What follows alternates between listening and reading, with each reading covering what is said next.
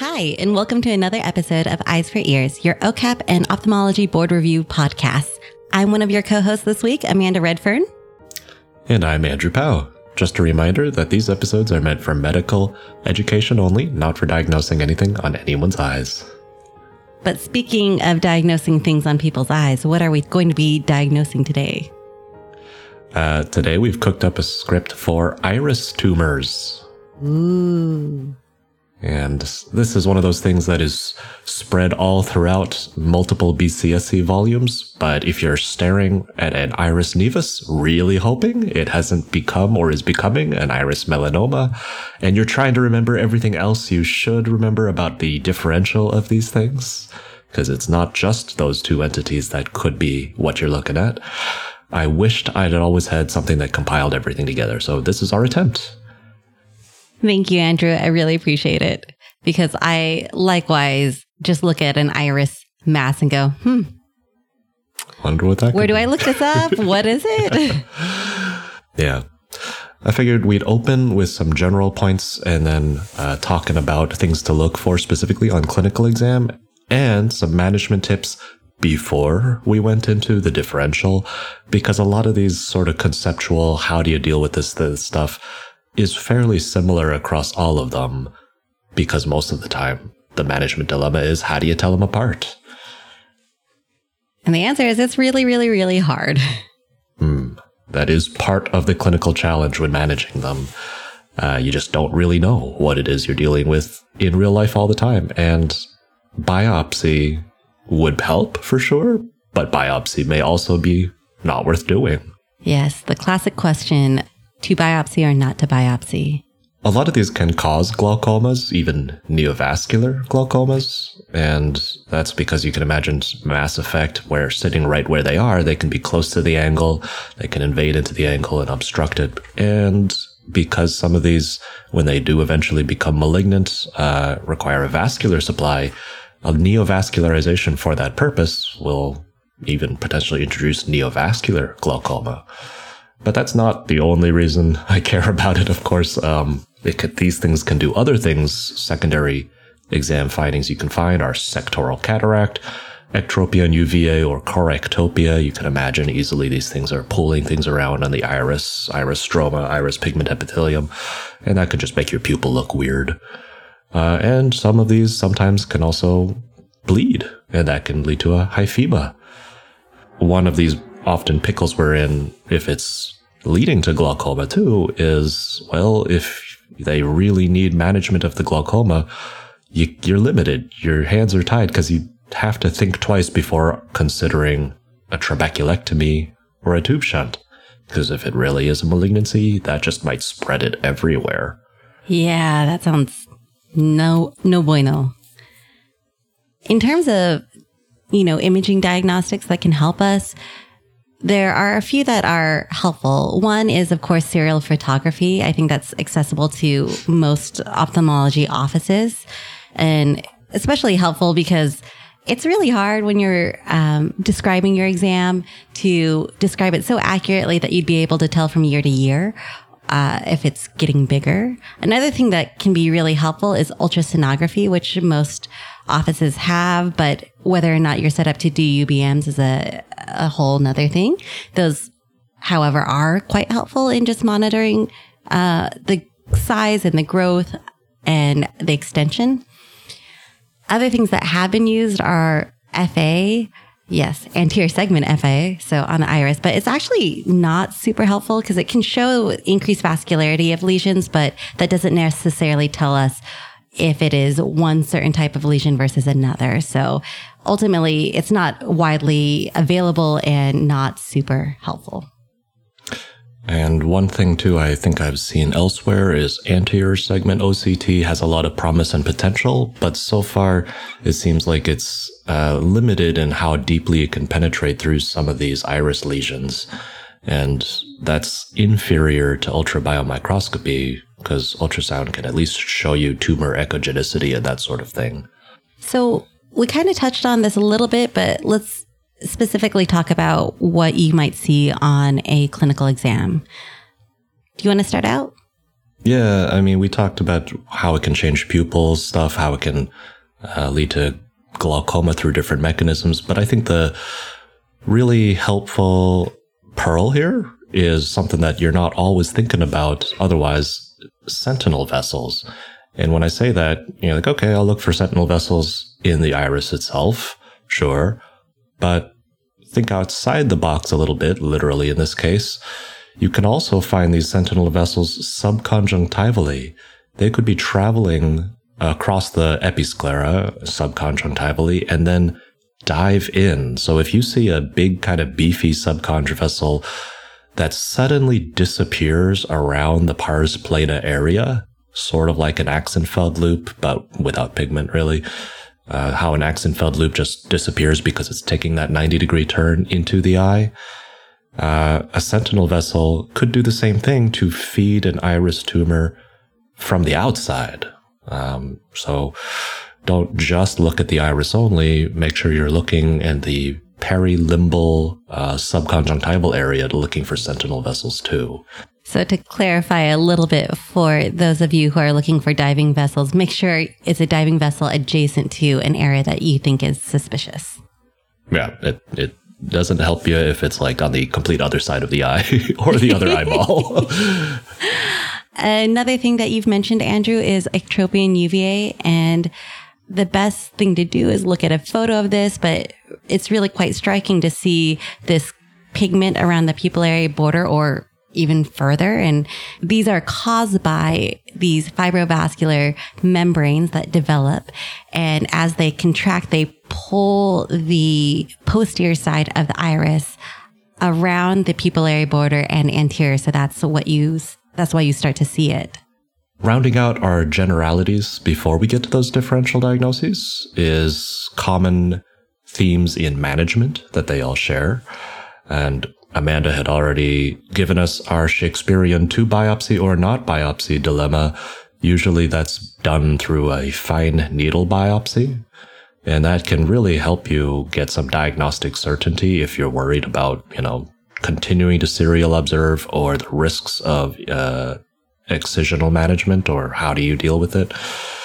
But you have to counterbalance that with false negatives and positives, and then as well as the risk of seeding the tumor, which folks like the Shields have written is actually a fairly minimal risk, but still does exist.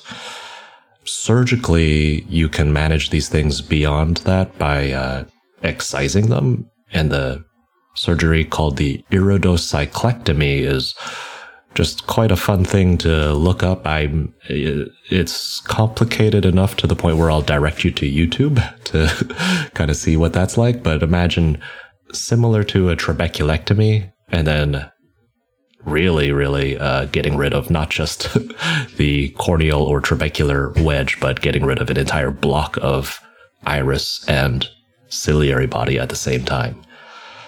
Otherwise, if the tumor is so worrisome that you're worried an iridocyclectomy won't be enough either, you can treat with plaque brachytherapy. And yes, those plaques can be adapted for more anterior segment type things.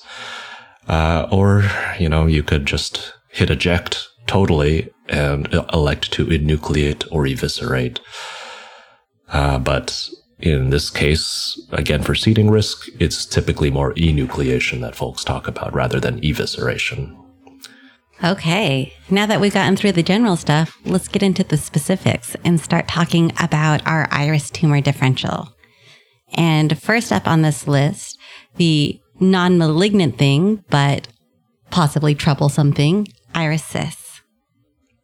So iris cysts have one thing in one conceptual framework here that we can use is it a pigmented thing or is it not? And an iris cyst could be or it might not be. And that's because there are two different origins of iris cysts. There's the type of iris cyst that originates between the split of the two iris pigment epithelial layers, which are at the most posterior part of the iris. The other type of iris cyst is one originating from the iris stroma, so the layer a bit anterior to those two pigment epithelial layers. And that distinction is helpful because if it's stromal, then it won't necessarily look that much different. It might not have more pigmentation. It's just going to look like this three-dimensional protuberance of the iris itself, kind of just like a ball under a carpet lifts the carpet forward. These stromal irises are usually diagnosed in infancy, whereas these cysts from pigment epithelium are more typically diagnosed in teenage years. And this is a callback to Amanda just talking about ectropia and uvea. These kinds of cysts can be at the pupillary border too. So right at the iris margin where the pupil is, you can have a pigment epithelium iris cyst that just pops up. And if it does that at that section, it can look like a weird three-dimensional version of ectropia and uvea. And these are usually diagnosed in infancy. Let's do an iterative callback because these kinds of pupillary cysts they even have their own name, iris flocculi. And there's a differential even for iris flocculi. What drug can cause a similar looking pupillary cyst? Ecothiopate. And thanks for being our audience stand-in. Do you use it? We see some patients in the glaucoma clinic who've historically been on it, and ecothiopate is an annoying thing. If you stop it, their pressure goes way high. It's really uncontrollable. Wow. They actually, a while back, stopped producing it. And everybody's pressure skyrocketed. Well, while we're on the topic of, memory lane, remembering ecothiopate, what other drug can you concomitantly give somebody receiving ecothiopate to prevent those iatrogenic pupillary cysts? Phenylephrine. Yeah.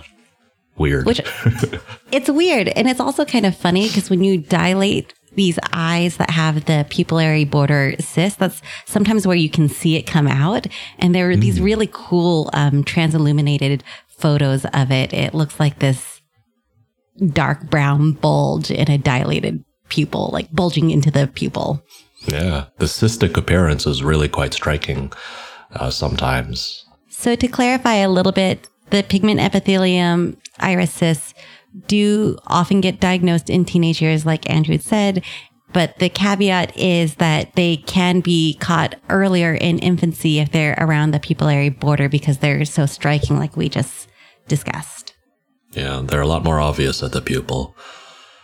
These things, if you were to test them on ultrabiomicroscopy, you just see that they're fluid-filled. Prognostically, they're pretty happy. In this episode, especially when we're talking about malignancy, there's no malignant potential here. If they're originating from the stroma, these iris cysts can slowly enlarge, and that can cause issues other than malignancy. So especially remember, if these are pupillary pigment epithelial cysts, in a kid, it could cause amblyopia if they get too big. You can get iritis from cystic leakage of the cyst. The cornea even theoretically could decompensate if these things are that big, maybe brushing against the corneal endothelium. So you sometimes have to excise them for these other reasons, and that can be a management dilemma because these things sometimes come back when you try to aspirate them. So sometimes excision is required, and sometimes excision doesn't fully get it either. But thankfully, there's no malignant potential. So I think we can move on to the major frequent differential. What the frick is this brown thing I'm looking at? And is it possibly melanoma? Yeah. I mean, that's the scary thing, right? We see so many iris nevi. You're looking at them and trying to judge. And most of the time you feel fairly confident that they're just fine, but you really don't want to miss that melanoma. So to really drive this home, color really isn't that helpful. It doesn't help if it's dark brown. It doesn't help if it's amelanotic because both an iris nevus and a melanoma can be pigmented or non-pigmented. One confounder to remember is that there is something called ocular melanocytosis, or if the eyelid is involved, we call it a nevus of Oda. And so this can give you a hyperpigmented appearance of the sclera, and then even if it extends onto the iris, you could have some melanocytosis of the iris. There is a 1 in 400 risk of melanoma transformation in ocular melanocytosis alone, or a 1 in 10 glaucoma risk if you have a nevus of Oda. And thanks, Amanda, for reminding us that diffuse hyperpigmentation sometimes is also something we worry about if these iris masses are just getting bigger and bigger and bigger. But that was meant as a reminder, like if the entire iris is just diffusely brown, it might not be anything to worry about. As far as melanoma, it might just be ocular melanocytosis. And it doesn't help, right, that all of these things start with the letter M, and they're all basically talking about mela something or other, and these things are really hard to keep straight. And that was half the reason we wanted to mention ocular melanocytosis in this breath. It's a little different. So what are some red flags then for telling a nevus from a melanoma? Well, if it's popping up in more places, like if this is this started off being a nevus in one section of the iris, and then suddenly, as you keep seeing this patient, more and more iris nevi pop up throughout that iris, you should worry, because not only is that potentially growing, it's also potentially spreading and seeding to other parts of the iris too. And you have to also make sure you're doing gonioscopy to catch these things that might be popping up very close to the angle and not potentially visible without gonioscopy. Growth, of course, is a concerning feature, but extrascleral extension is also something that you don't want to miss. It's also growth, but it just might be in a different section that you were looking at. So if you see any brown pigmented areas, or even just areas of concern, lesions of concern, popping up beyond the iris, maybe near to one of the iris lesions you've been following, there pops up this episcleral or subconjunctival area of lesion, have high concern there, especially if there was a sentinel vessel very close to all of it. Okay. At last, we get to the one that we keep worrying about, and that's iris melanoma. So technically, this is in the same family as choroidal melanomas, because remember, the iris is part of the uvea, so is the choroid. It's fortunate that these are much less frequent than the other types of melanomas. I say fortunate because, they're so hard to tell apart from iris nevi. Only about 5% of all uveal melanomas are iris melanomas. And they're usually not as malignant or usually not metastatic like the other uveal melanomas.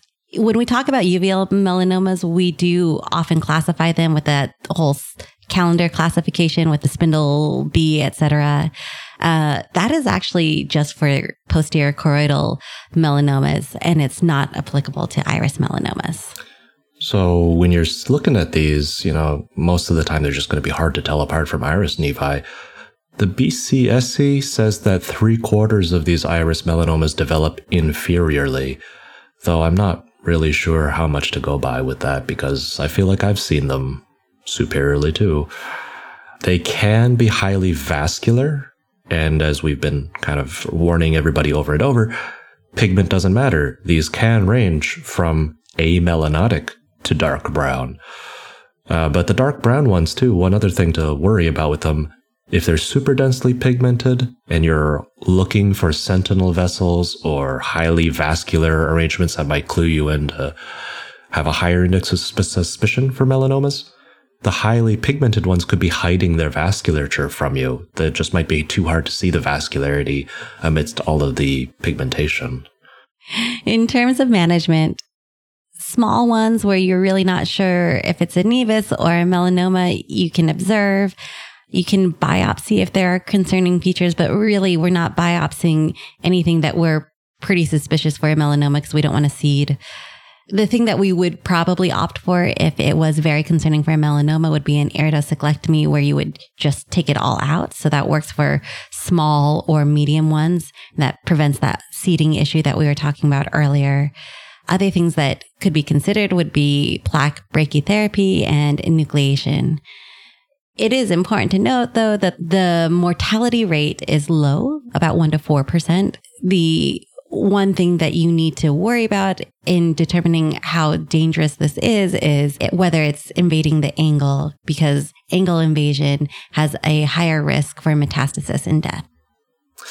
The other entity in this category, because, what's this brown thing, this usually brown thing? Off air, Amanda was teasing me a bit that I shouldn't have necessarily lumped this in because and I still wanted to, sorry everybody, because I'm going to assume that some of you out there are as easily confused as I was, because, hey, the next thing we're going to talk about sounds a lot like melanoma. This one's the melanocytoma. And Amanda, you were teasing me because oh, silly goose pal, this stuff is only at the optic nerve most of the time. And most people know that. And I was like, well, I got so mixed up. I know that sometimes I hear about it at the iris, and that confuses me. So, Amanda, would you help clear up my confusion and everybody's confusion? So, appearance-wise, these are just very, very, very black or dark lesions, and they can be so dark that you might even have to bleach them when you are doing the histopathology, so that way you can actually see what is going on. The incidence is rare. They can grow anywhere along the uveal tract, but usually they're around the optic nerve. That's why I was teasing Andrew. And it's perhaps because whenever we did our histopathology review for OCAP, our ocular pathologist always had this classic slide that he would show us of a melanocytoma that was right by the nerve. And every time it just blew my mind. I'm like, what the heck is that? Because I kept forgetting. And now I remember it as something around the nerve. And that is where it's commonly seen, but it really can arise anywhere around the uveal tract. So ciliary body, iris. It's just not something I typically think of. And thank you, Andrew, for reminding me I need to think about it. If it grows, it could grow anteriorly and pop up at the iris angle.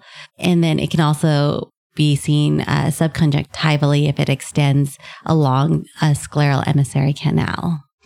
So if it does all the same things as an iris melanoma or an iris nevus as far as growth and appearance, the one thing that distinguishes it is that it's, even though it has malignant potential, it usually does not become malignant. And this places it kind of as an in-between prognostic category between iris nevi and melanomas. So in between, you've got melanocytomas as occasionally malignant, sort of in between nevus and melanoma. But just remember the teasing part. These really, really, really, when they pop up, they're almost never popping up at the iris or the angle or the ciliary body. They're usually like posterior optic nerve peripapillary lesions. There's your redheaded stepchild of usually pigmented lesions. Now, anytime we talk about primary tumors, we always have to talk about METs. Can we get iris METs? Yes, we can. Although the way that these cancers from elsewhere in the body get to the iris is via the uveal tract. As we've said earlier, the iris is part of the uvea, but the posterior choroid gets these metastases 10 to 20 times more often than the iris does. So if you see a metastatic looking iris lesion, you got to be really suspicious that there may also be posterior choroidal lesions too. Amanda, can you tell us a bit more about what to expect of iris metastases? Something that would cue you into a metastasis is something that looks a little bit more atypical, like a white lesion or a grayish white kind of gelatinous nodule that would definitely not belong there. You should be considering whether a metastasis is a possibility. If you see a suspicious lesion like what I just described, I would recommend talking with or referring to an ocular oncologist to get that checked out. And they may even need systemic or general oncology if it turns out to be a metastasis, because of course there's going to be more to deal with than just the eye. And then the prognosis is going to be based on what that is and whether it's treatable. So it's very variable depending on the tumor type. Yeah. I guess one thing I can think of that they might test on, that they like to test on, is if you roll the dice, what is the most likely primary malignancy, and they usually separate that between men and women. I think it's lung cancer still for men and still breast cancer is the most common primary for women. Is that right, Amanda? That sounds right, Andrew. Iris metastases are certainly dangerous and have malignant potential for sure. They are malignant by definition, but they don't necessarily look brown. Another thing to not forget about that also has malignant potential, fairly dangerous, and also may not look brown is the meduloepithelioma. But you're probably not going to actually see this in real life. And Amanda, I'll let you talk about why that is. So it's funny for how often this comes up in practice test questions and test questions. I thought it was going to be more common, and it's really like case reports and case series. It's pretty rare, but it is emphasized because of an increased mortality rate. So the other name for this is dictyoma. It's kind of an old name. We usually call it a meduloepithelioma, but I always remember it as meduloepitheliomas are dicks because they have higher mortality. Whatever that mortality is, it's hard to say because they're so rare and they're case reports, so no one actually has an actual percentage that they can give you. Your clinical exam, these are going to be tumors arising from the ciliary body that can come from the non-pigmented epithelium, but can also be found elsewhere in the eye, but that would be a lot more rare. So if it was around the retina or the optic nerve, so it's kind of like the opposite of the melanocytoma. They interestingly can have teratoid, I can't even say that word, elements. So like a teratoma, one classic thing would be having cysts or cartilage inside the tumor itself. You can also see a characteristic lens notch if the zonules have been affected. In other words, if the zonules are absent where that meduloepithelioma is, and it would give that appearance that we talked about last time with the lens notch that occurs in colobomas. But this is for a completely different reason. Yeah, I like how you've emphasized, Amanda, that there's relatively little documented on these. Like, I feel like the couple of case reports about it in the 50s just terrified every textbook writer, and they made sure nobody would ever forget the word meduloepithelioma, to the point where they don't have much proof about mortality rates, but they all say the recommended treatment is enucleation.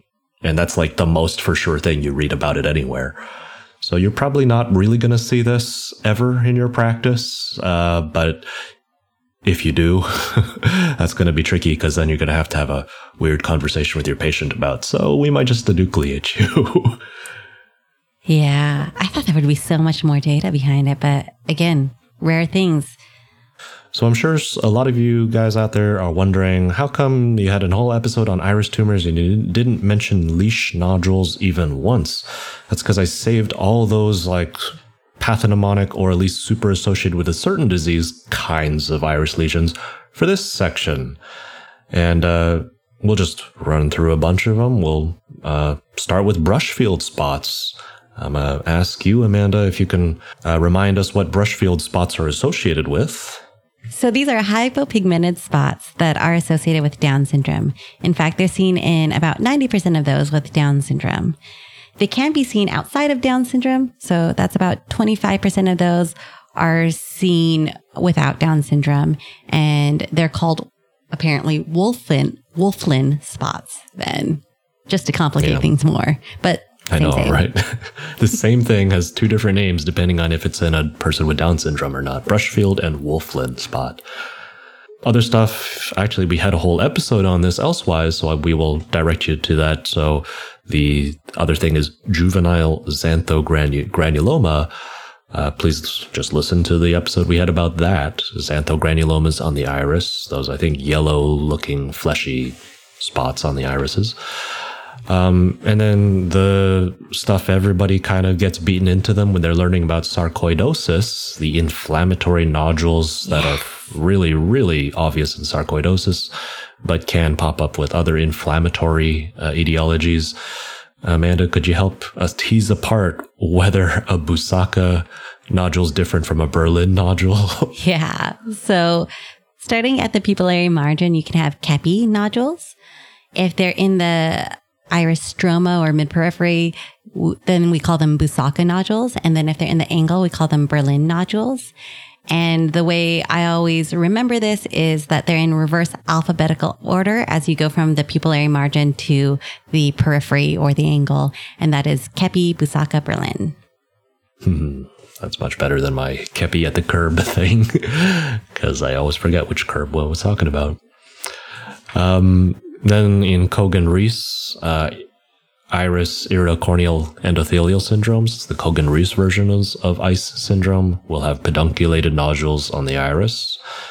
The leash nodules that are certainly associated with neurofibromatosis 1, and iris mammillations, which are pretty poorly defined as far as what they're associated with, but you'll see references to their association with nevus avota and also neurofibromatosis type 1. The best way for us to describe these things to you is, honestly, just go look at an atlas and look at some pictures about each one of these guys. Guess what, Andrew? What, Amanda? We made it to the end, so it's time to summarize. We did. I'll take the first one. Iris cis, not malignant, but can be troublesome.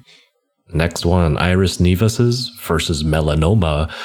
Look for worrisome signs that may distinguish a growing melanoma, including multifocality and growth, both on the iris or elsewhere, including extrascleral. In between the nevus or melanoma is the melanocytoma, which will look really, really dark and with maybe a lumpy irregular surface, but is actually super, super uncommon and you're very unlikely to ever see it. And do not miss thing is iris metastases. They're often multifocal, can be bilateral. They can look white or gelatinous. They're just going to be a funky iris nodule thing. Amanda called the iris mets kind of weird and funky looking, but if you ever come across a meduloepithelioma, and one that has teratoid elements in it, those could be really weird and funky looking, maybe even with bits of cartilage floating around in the chamber that is detached off of that. But it's super rare. Whoa. But know that the meduloepithelioma, yep, you can have a tooth or cartilage just floating in your eyeball from a meduloepithelioma, according to case reports. And those same case reports just say enucleate due to risk of death, and they do not elaborate from there. That'll pretty much do it for this week, and thanks all for joining us. Bye. Bye.